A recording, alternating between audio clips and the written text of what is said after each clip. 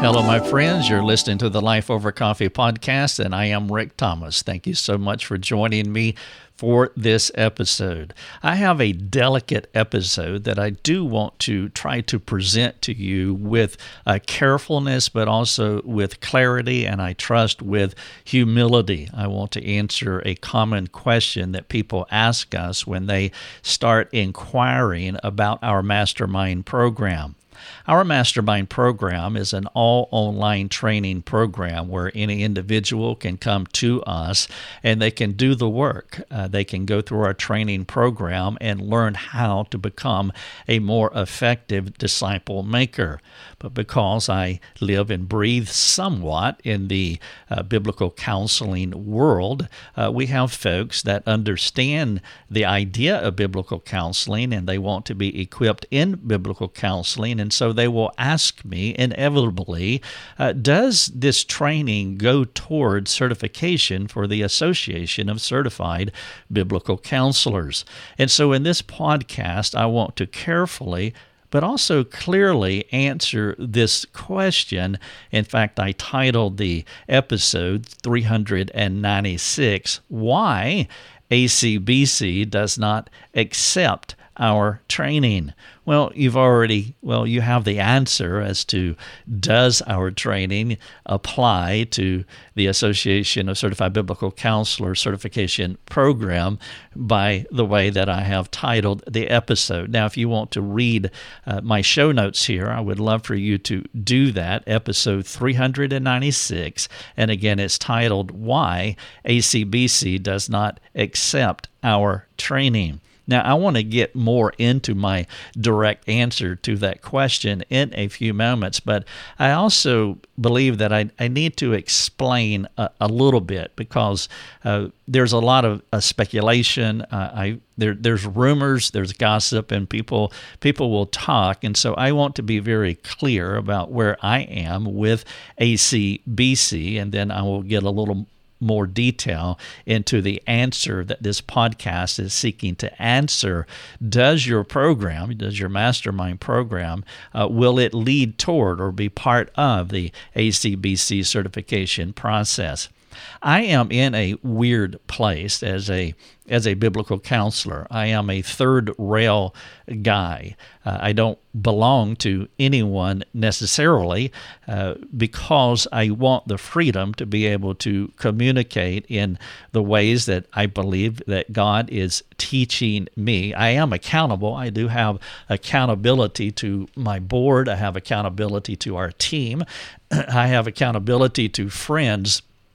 But what I'm saying is that when you belong to an organization, for example, you can lose freedom or you can self-censor yourself because you can become more beholden to the organization than what you believe God teaches you. And so there is a delicate walk between accountability and submitting to authority, which I do, but yet I don't want to be beholden to an organization, especially if they are going to determine what I say and what I have to say versus what I believe that God is teaching me. Now, I am not implying at all that I have figured things out.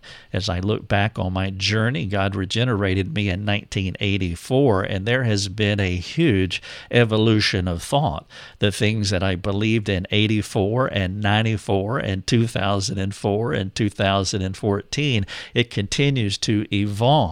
But I want to be clear. I mean, the best that I can do for you is to be honest, not be pretentious, to communicate to you in the clearest way that I possibly can, up to where my understanding is at this moment. And so that's why I choose to ride a third rail and not be beholden to, for example, any of the biblical counseling organizations that are out there. And again, as I continue to learn and as my accountability continues to speak into my life, I want to admit where I have been wrong, and I want to step into a new position, and I want to communicate it as clear as possible as well. And that has been how I have lived my entire Christian experience. I am clear and direct and dogmatic in what I believe, and then when I learn more, I evolve and change. That is the doctrine of progressive sanctification, but I want to be clear and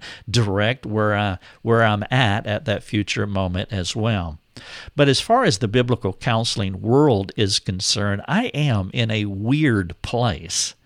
And I want to communicate that by giving you three different perspectives on what I mean by being in a weird place. First of all, I think ACBC is the best counseling organization out there.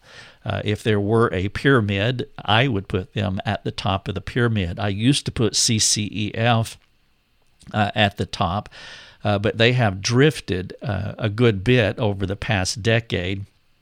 And then I think when David Powlison went to heaven, they just went further off the rails, and so I don't look at their stuff at all anymore. When I used to, their Journal of Biblical Counseling from 20 years ago, I got the CD that they sent out and had it on my hard drive, and I still cherish some of those articles. Idols of the Heart and Vanity Fair by David Powlison is at the top of the list. There's this profound work that they have done in the past, but they are not at that place anymore. And then all of the other acronyms, I just don't really have any respect for, and I'm not going to mention them. And so ACBC, in my view, they are the leader. I would see them at the top of the pyramid, and I have most respect for this organization, and I appreciate what they have been doing over the past decade, especially with the brand change, moving away from NANC, because NANC had turned itself into a bad connotation in many pockets of the country for a whole lot of reasons, but that's not the point of this podcast. But they began to evolve. They too, like me, they want to evolve and continue to be better at what they do. And so I have a lot of respect for the courage that it takes, not only to change their name, that's the easy part, but to change their brand, their vibe, their tone, and how they do things. And so I have a lot of respect. Not so much, part of it is where they are, but you look for the presence of things, not the perfection of things. And none of us have perfected our walk with God, and no organization has done that. But you see the presence of change with ACBC, and so that gives you hope for a continual future change as well. And so I would put them at the top of the list. Now, admittedly, I have received virtually no training from ACBC. I went to the Masters University in the late 90s, and after I graduated with my MABC, all I needed to do was 20 hours in order to be, at that time, NANC certified. And so I haven't gone through any ACBC training to be certified as a NANC or ACBC level certified biblical counselor, because the MABC program at the Masters University was more comprehensive. And then when I went through my fellowship in the mid-aughts, I took a theological exam and a counseling exam, but it was more about hours and so forth. And so I haven't really received any ACBC training, and so I can't speak to it. But even if I could, that's 20 years ago, and I'm sure that it's different today. And so as far as the quality of their training, I cannot say. But I will say that I did go to the MABC program through the Masters University back in the late 90s, and my professors were Wayne Mack, Stuart Scott, and John Street. And I have the utmost respect for these three men. Three different personalities without question, and I was the beneficiary because they brought their three different perspectives, which was really perfect to me as they taught me about biblical counseling, and so it was foundational. And I love Wayne, Stuart, and John very much, though I don't have any association with any of them now, but I fondly appreciate them pouring themselves into me 20-something years ago. I will say now what I said then, that the Masters University or the MABC program specifically, that it was life-changing, but it was more than that. It was transformational, but it was also trajectory altering. I mean, it changed my life, and it changed my life personally, and it changed the course of my life. And so I have a lot of affection for the program that I went through, particularly with Wayne Stewart and John. And then connected to that, I have respect and appreciation for ACBC and how they are evolving and trying to mature as an organization. And I appreciate some of the steps that they have taken. And so that's my perspective on ACBC. Now, the second part, talking about the weird place that I am in, there are aspects of the abuse culture that absolutely despise me. I mean, they have no affection whatsoever for me. I don't use the word hate. That is, it's exceptional for me to use the word hate because it's the strongest of words. I hate sin. I hate the devil. But to hate somebody, that's too harsh, and I wouldn't attribute that to them. But I would say that they despise me, and I've seen it. I've read their Facebook comments and Twitter comments, and I've had people send me some of the things that they have said. And so there's no question that the abuse culture, or a part of it rather, despises me. And here's the thing, is that typically when they do, they connect me to ACBC. I'm tied to the hip with ACBC in their mind. Many times when they speak of their disdain for me, they use the hashtag ACBC as well, because we're one and the same in their mind. Now, here's the irony. Here's point number 3. ACBC has nothing to do with me. They hardly have ever had anything to do with me. And so I have a lot of respect for ACBC. The abuse culture despises me because I'm connected. Well, they despise me personally, but then to add another layer to it, they despise me because I'm connected with ACBC. But they have nothing to do with me. I am a fellow with ACBC, but I am not aware of anyone reaching out to me from ACBC. Now, my memory could fail me, and if it has, I apologize, but let's just say it would be an anomaly for anyone in authority at ACBC to ever reach out to me for any reason. To my awareness, they never have. I became a fellow, I think, in 2008. It was the St. Louis Conference. That much I remember. I always get it confused between 06 and 08, but I think it was 08 when I became a fellow, but it was the St. Louis Conference. And since then, and even before then, since then, they have rejected all of my proposals to speak at their conferences as a breakout speaker. They have not reached out to me. They haven't inquired about anything that I am doing. They haven't sought any kind of association. Now, I have tried. I attended their conferences, and I have sent in proposals to speak at their conferences. Now, perhaps, and I do understand this, that the quality of my work could be inferior, and I can accept that. I mean, that could be their perspective, that my proposals were not to their standards, or maybe that they had better speakers. I mean, I'm fine with that. I can tick those boxes and say that is why, but they have never explained. They don't send out explanatory letters. They send out form letters that they send to everyone. There's nothing personal about it. And typically what they send out is like, here are the speakers for the conference. And so you just make the deduction that you're not one of them. And so we didn't accept it. But what they send out are form letters. And so I don't have a relationship with ACBC. And I can't explain to you why that is, because I don't know. I have tried. I started the NANC Twitter account many years ago, talking to Randy Patton. Actually, that was in St. Louis. He said that he didn't know anything about that or social media, and if I wanted to have at it, you can have at it. So I started the NANC Twitter account and trained Kelly Alexander, who was working there at the time. I have spoken at their conferences back 20-something years ago. But since I received my fellowship and as our ministry has continued to prosper, I've had no association whatsoever, and they have not reached out. And so I am no, I'm not struggling with that. It doesn't matter to me one way or the other because I'm not beholden to ACBC. I respect what they're doing. But if they never want to have anything to do with me, honestly, I don't care. I really don't care. I'm just trying to communicate, being as clear as possible, that this is the weird place that I am. I respect them and what they're doing and where they're going. The abuse culture disdains me and connects me with ACBC, and ACBC has nothing to do with me. And so the question is, now that's my introduction, and so the question is, does your training go toward ACBC certification? Well, I've already answered that, but the more direct answer is that we've never asked them.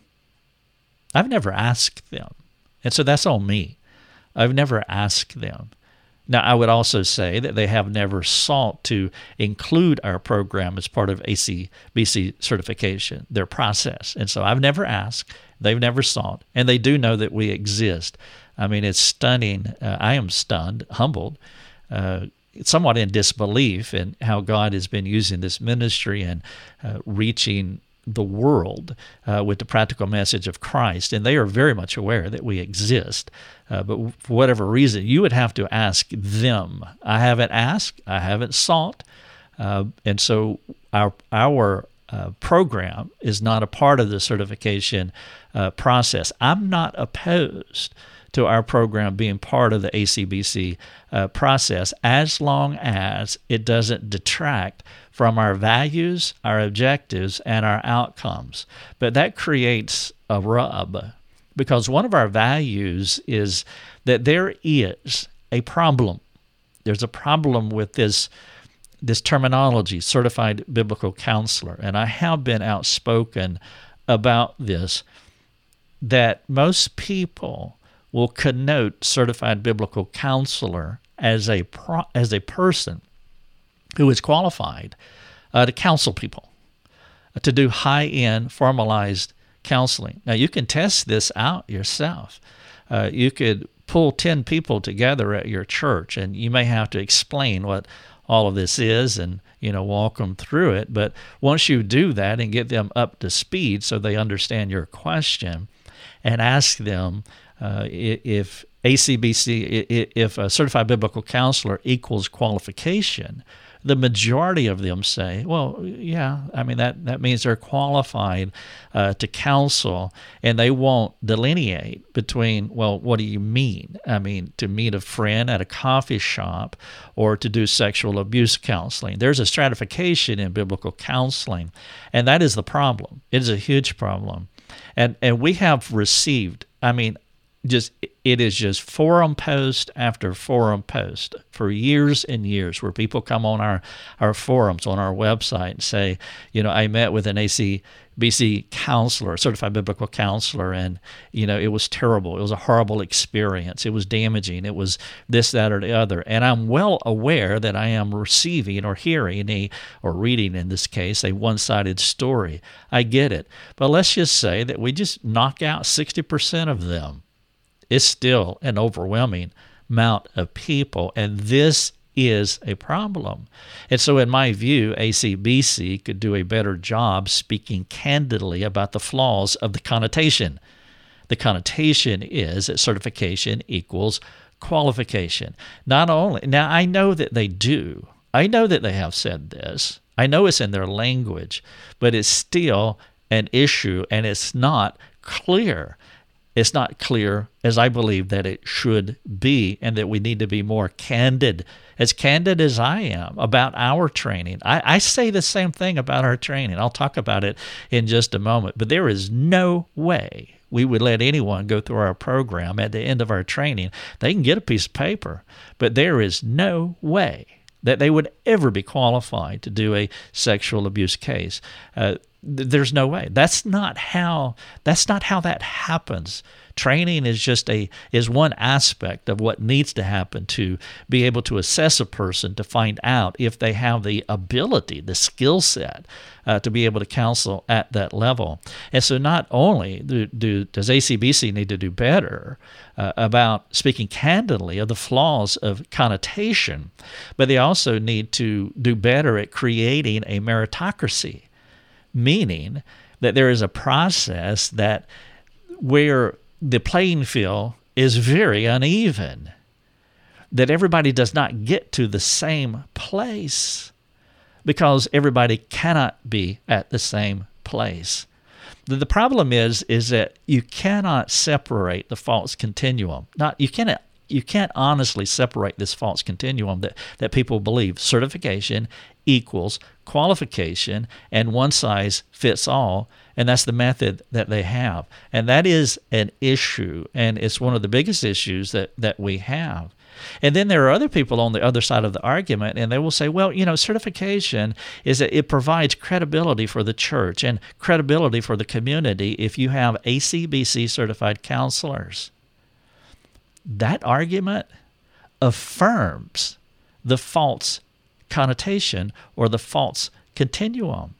It says, we have a certificate, therefore we are credible. Do you hear that?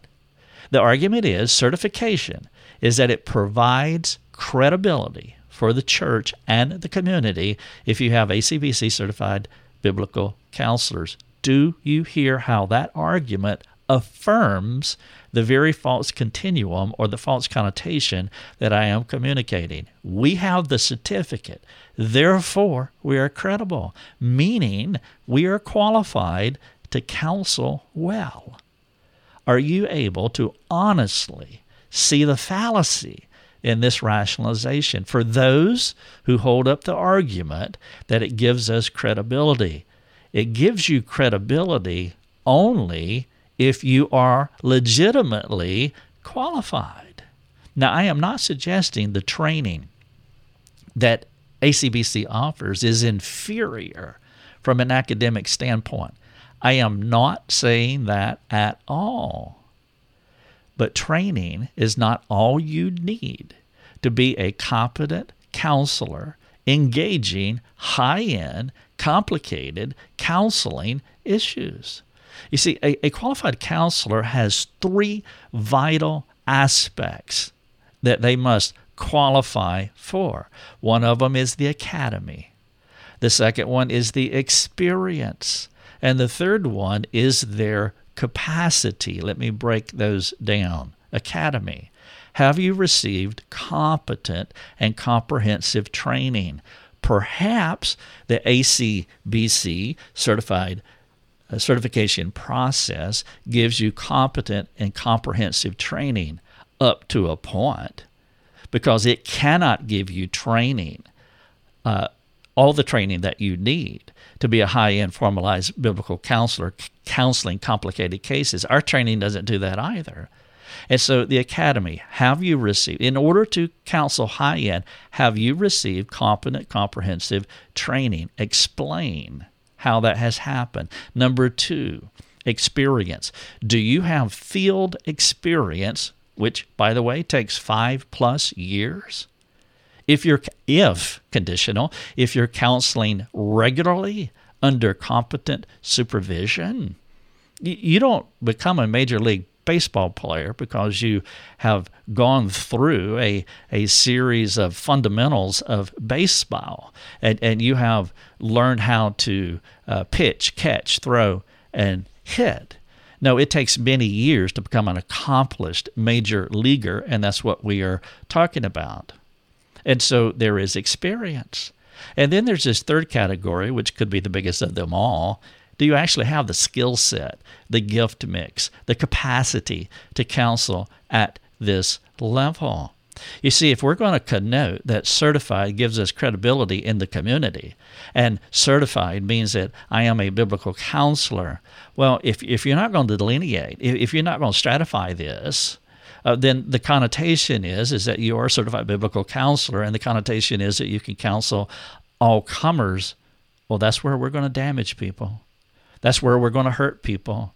I tell our students over and again that the end of the game is this. You're going to be sitting across from the table from someone, and we cannot hurt them. And so we do not offer certification in the way that most folks define what getting certification means. We go to great lengths to identify the skill set, the gift mix, the capacity of those in our training. And nobody would go through our program and have all the tools you need to counsel on a high-end level. We would never say that about any individual. Nobody. It's not possible. It never will happen, because going through our training, going through ACBC training, no training can do that on its face, because it takes a whole lot more. It takes the field experience, multiple years of doing it regularly, plus you have to have the assessment of skill set, gift mix, and capacity to see if you can reach this level. Perhaps they will get there in a few years, but we're clear, we're adamant, we're unequivocal in what it means to go through our training. It's not about certification, but it's about helping a Christian find the perfect spot for them to care well for others. Now, we are not opposed to be part of the ACBC certification process, as I said earlier, as long as it doesn't detract from our values, our objectives, and our outcomes. But I've been very clear for many years now, and I've done several podcasts about this, about the damage that we do, that some of us do as biblical counselors, and part of that is because we're not as clear as we ought to be. And I've talked to so-called certified biblical counselors, and they have given me this argument that, well, people want to know if we can certify. I mean, this is Bush League stuff. I mean, they want that certification. And so they go through our training, they jump through our hoops, and they get that piece of paper, and they become a certified biblical counselor, so they have credibility, so they can hang a shingle out, so that they are respected in the community or in the church because they're certified biblical counselors. But people put together the connotation. If you have certification, you are qualified, and then we put people in front of them, and they are not able to do the work, especially on high-end, complicated counseling cases. And so if you want to go through our program, we would love for you to do that, but we don't hide the ball. We are very honest and very clear about what our program is and what it's not. We're very clear on, as clear as we can be, on trying to help people to have a sober self-assessment of who they are. I have hurt people in counseling. I have done a poor job in counseling, and I have talked to those who have been affected adversely by biblical counselors. And so this is a thing, and I'm not ever going to stop talking about it. And so I, by the grace of God, and I want to continue to grow in my gifting. I want to mature. I want to be a better counselor than I was yesterday. And I want to make sure that we're doing the best that we can to properly identify people, because it's not about getting certification. It's about finding your spot.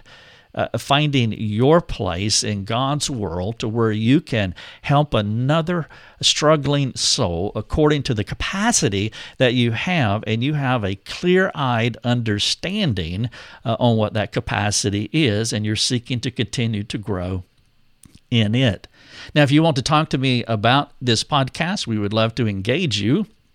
We have one place in all the world where we do that, and that is on our community forums. We don't engage people on social media because we're not omnipresent as far as a human resource perspective. We don't have the people to be able to maintain our 20-plus social media platforms if people ask questions there. And so I don't want you to fall through the cracks, and we will talk with you in a most civil way. And if you're willing to do that, then we would love to engage you, and you can disagree. Disagreement is just fine, but we want to be clear. And if there's any areas where we need to change, well, by the grace of God, we will change. But we do want to be clear in our perspective. And if you want to engage us about it, please jump on our forums, and we'd find no greater joy than to talk to you. Thanks for listening. You have been listening to Life Over Coffee with Rick Thomas. If you have a question for Rick, you can let him know by sending him a note through his website, rickthomas.net. That's rickthomas.net. Thanks for listening. Enjoy your coffee.